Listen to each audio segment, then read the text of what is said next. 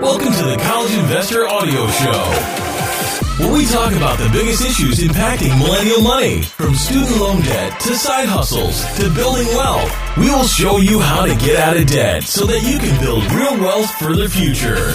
Welcome to the College Investor Audio Show. We are so happy to have you a part of things. Thank you for joining us and being with us today. Now, today we're talking about traditional brick and mortar banks and online banking. Which one is better for you?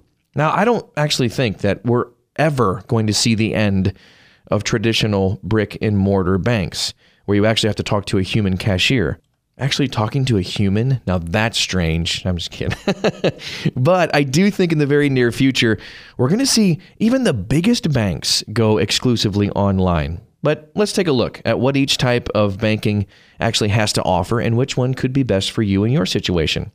Certain types of transactions can only be completed in person, at least for now.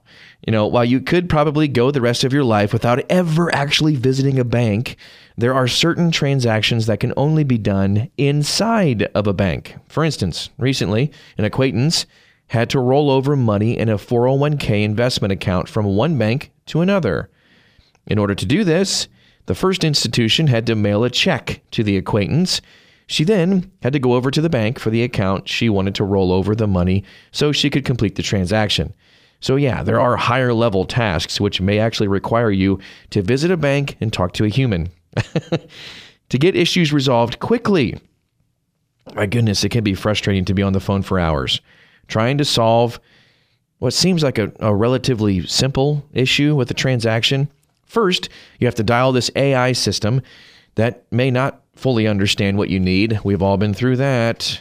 And then a remote customer service person may need to escalate your case so you can actually get the help you need. Before you realize it, you've spent over an hour on the phone and the problem is still not resolved. Even though you might actually have to wait to see a teller in a line with a snake where you go around in the circles, it might actually be quicker to visit a local branch to get the issue resolved. Big money decisions might require you to talk to a financial advisor at your bank.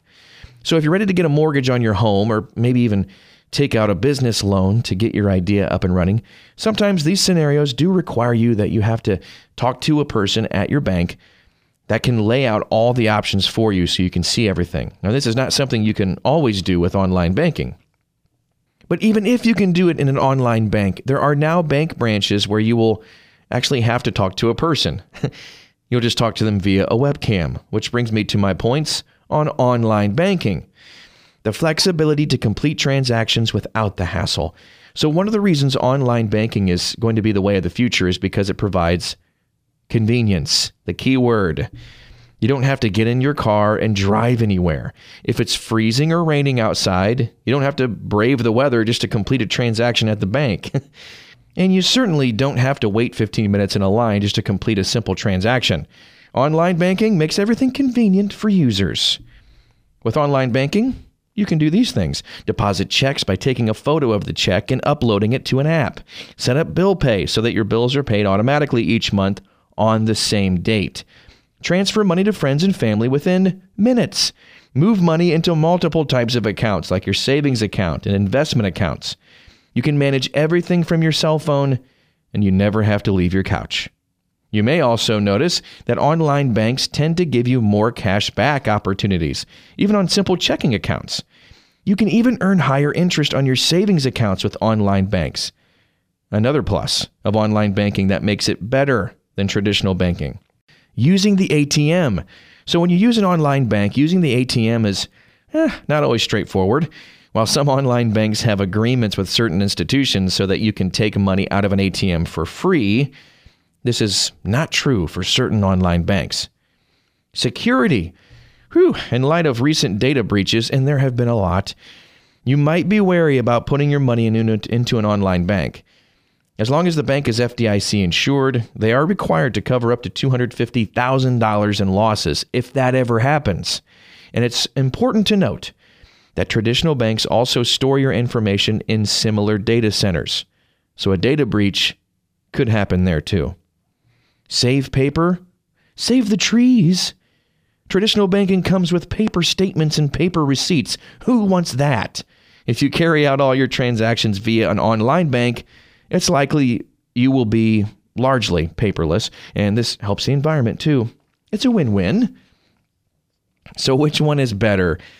Ultimately, it's totally up to you, your financial goals, and what you need. The reality, however, is as the world continues to innovate, it's likely we will see fewer and fewer traditional banks and see a shift to online banking. So the earlier you dip your feet in that pool, the better that's going to be. That's all we have for today. I hope that was helpful in making a decision if you've been thinking about switching banks or maybe just doing something new.